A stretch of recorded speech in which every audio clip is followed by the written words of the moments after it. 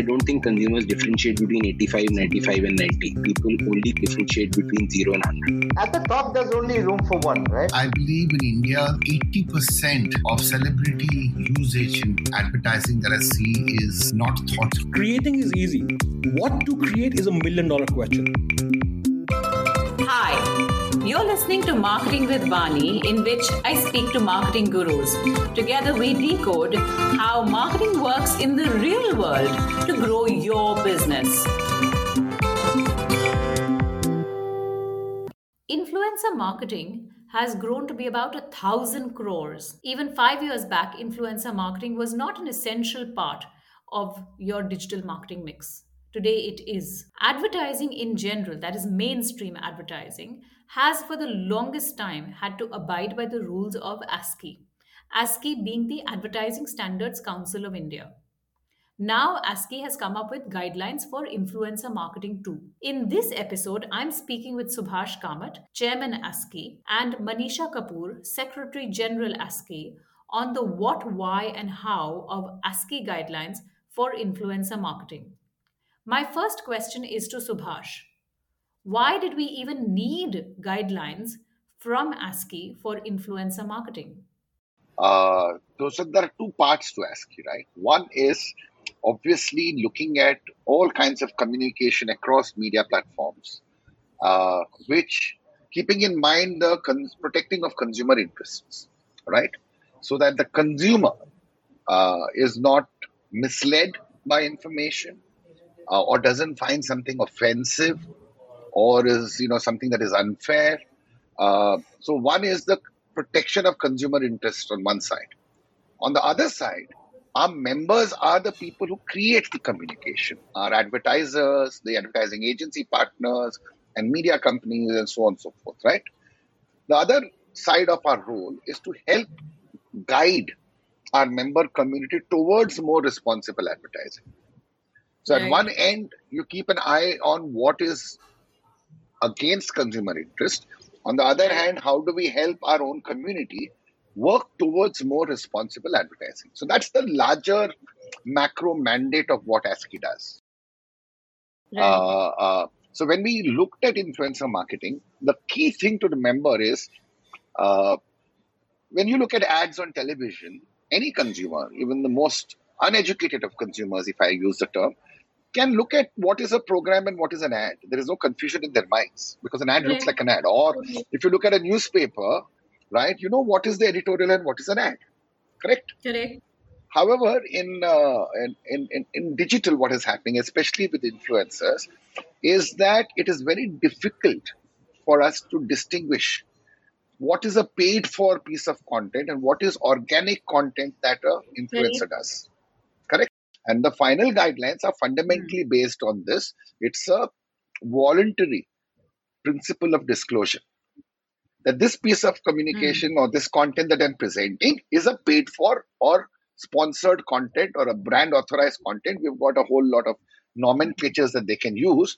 It is therefore with great influencing power comes great responsibility is something that even the influencer community has accepted and welcomed this.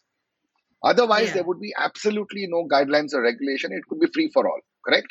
And consumer interest would then get misrepresented there. The only guidelines, the guidelines are primarily on, we're not trying to curtail any piece of organic content that the influencer wants to put out. That is his or her choice. All we are saying is wherever there is a brand sponsored piece of message or a paid partnership that you are given, just disclose that. It doesn't take away from your creativity or your narration. Just make sure that your followers know what is a paid for and what is not, and leave it to them to then make the choice. And that is what correct transparency is in consumer interest protection. Absolutely. And over here, I might add that the onus is then on the influencer to make sure that his or her relationship with his fan base is not compromised, even while he might do a series of promoted posts. Because at the end of the day, what makes him the influencer is the fact that people trust him. So Absolutely. this influencer Absolutely. still has to do whatever it takes to keep that trust as fortified, as alive, irrespective of all declarations. Absolutely. Absolutely. Great. In fact, So I with believe that, these guidelines are going to be on the right side of truth. no, as a And consumer, I feel it's a responsibility. It's a responsibility that each marketeer or each influencer needs to take upon himself or herself. I have a controversial question coming from this, but before I come to that, Manisha, will you help us understand what are the guidelines? Sure. So I think the guidelines at the heart of it is actually a very, very simple act of disclosure. And it's just to disclose that you have some sort of a material connection with the advertiser. We've said, what comes under material connection. It's not just a monetary payment, but things like free gifts, free stays, barters, contests, discount codes, etc. Anything that is materially benefiting the influencer in some way needs to be disclosed. So I think that's really at the heart of what these guidelines are about. And so long as you're transparent about the disclosure, and of course we do have guidelines which say how that disclosure should be made and when it needs to be made and where it needs to be made. But essentially, if you disclose that you have some kind of a material connection with the advertiser, that kind of suffices, for the purpose of these guidelines. So assuming I'm an influencer, if I were to merely announce in whatever form, whether this is a sponsored post or some of the other nomenclatures that Subhash mentioned, if I were to merely announce that I'm doing this with some commercial understanding with this particular, brand founders, then that's good enough. Absolutely. Is that all? Yeah, that's all that there is required. So saying that, if I am advertising or if I have received some money or some kind of a compensation or, there is a material connection between me and the brand, I can still use the same content pretty much. It's just that I need to declare that this content, is coming to you with some kind of a commercial, commercial kind of attachment to this, and that's all that there is really, is to declare that it does not really impact your content. If you want to review a product and you're honest about your reviews, you can still continue to do that. It's just that, again, in that interest of transparency and responsibility, that you need to declare and disclose that this is a paid for piece of communication in some way. Perfect. So now, Manisha, I want to ask you one. What would constitute a commercial compensation? Suppose I were a bakery brand and I went to an influencer and said, look, I'm going to send you a basket of breads. Would that constitute commercial compensation versus another influencer who I signed on for, 10 lakhs for a post? Yeah, I think there is what we call a material connection in both the cases. The nature of that connection is different. In one case, you may have received it as a free gift. So you declare it saying it's a free gift. And, you can go on to say whatever you think about those bakery products. And in one case, you could, probably look at it as... I've just received this basket of... Yeah, so we have a free gift. One of the disclosure labels allowed is free gift. So that's what you can use. So we have given options in terms of what is that nature of material connection. Is it a collaboration? Is it a partnership? Is it sponsored? Is it an advertisement? Is it a free gift? So we've given these various kind of options. And, some of these were kind of brought to our notice by influencers themselves on saying that, this is the nature of connections that we have with advertisers. From all of what both you and Subhash have said, would you say that in this new era of increased transparency now, where especially the big influencers are going to be declaring what is a sponsored post, would this blur the definition between who is an influencer and who is a celebrity? It doesn't matter whether you're an influencer or who's a celebrity. There are different levels of people who have got followership and fan base, right? I think here the principal issue is on content that can be misconstrued as content when actually it is brand sponsored, right? So whether you are, like, if a celebrity is doing an ad on television, there is no misconstruing that. It's an ad and he's representing the brand or whatever on that ad. The specific issue in Cool. influencer marketing is the blurred line between content and a branded content or brand sponsored message. As long as you take that as the lens with which we view this level of disclosure, of transparency, then whether you are a celebrity or whether you are a small town influencer, the principles remain the same.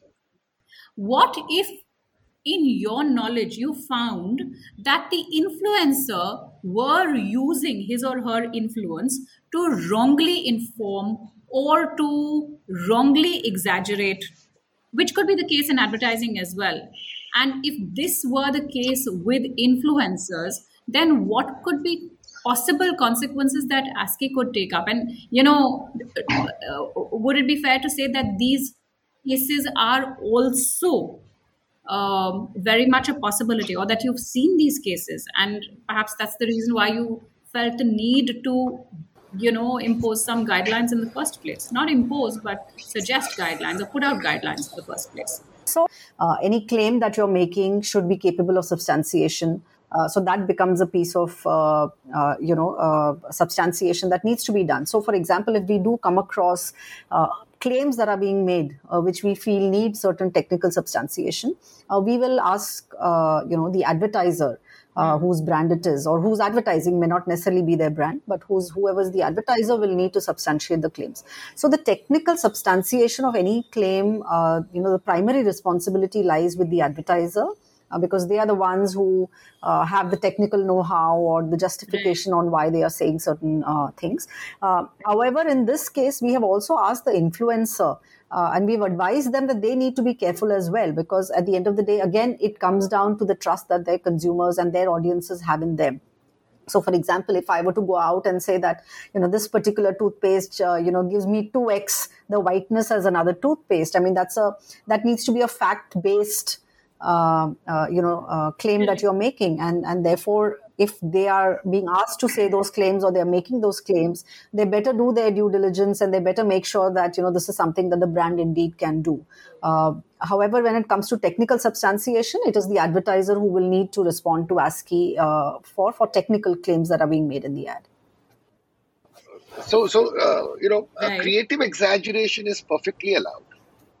All right, where I mean, we've seen ads where a person puts Fevistick on a piece of wood and catches the fish, right? Or an egg that can't break because it was next to a Fevicol can, or a creative exaggeration or puffery is absolutely allowed, because in most of those cases there is no misrepresentation for the consumer. The consumer understands the joke and goes along with it, laughing around with it, right? So similarly in influencer marketing, you can use various filters today in the Instagram filters to exaggerate a point. So for example, if I'm saying, oh my God, this chili sauce is so spicy, it blew my mind off, and there's smoke and fire coming out of the head. So that's exaggeration, and that's fine. That's not misleading, right? I just wanted to make that point, right? And the other point which I wanted to add from a broader perspective is that, look, Vani, these guidelines are just the beginning of a very new industry. And this is just the beginning. I'm sure things will evolve. There'll be a lot more questions that will come up. And guidelines are not cast in stone. That's why they're called guidelines, right? We can always revisit them. We can add some stuff if, things are changing so much in the marketing world, especially on digital, that we can always add, which is why we've launched something called ASCI.social, which is a platform where anybody, all the influencers, advertisers can come, interact, ask questions.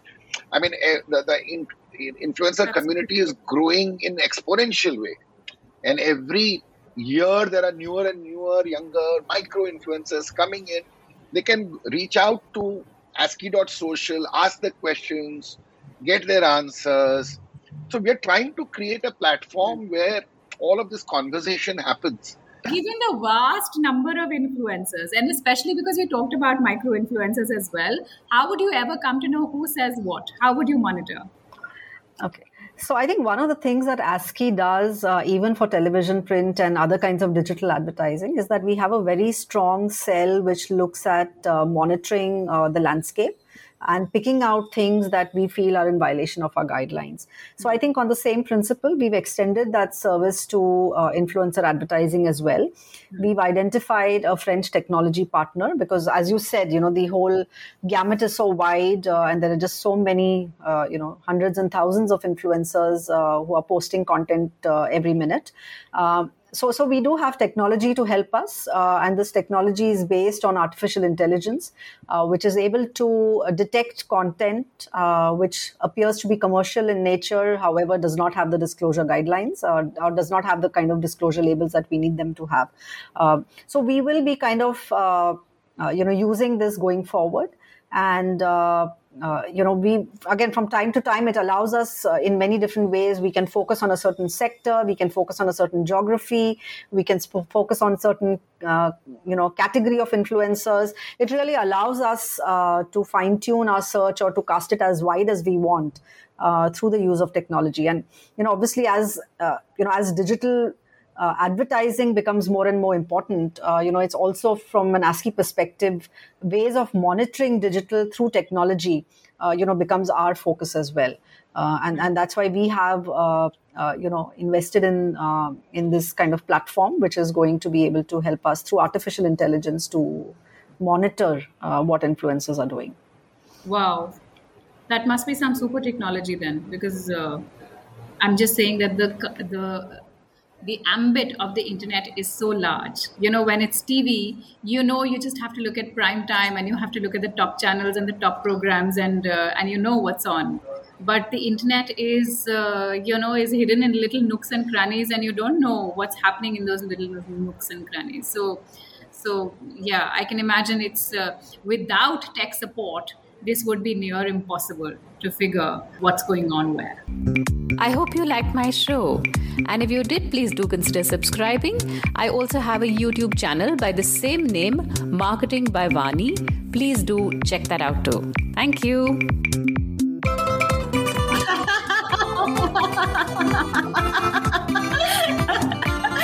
How badly could you screw up one line?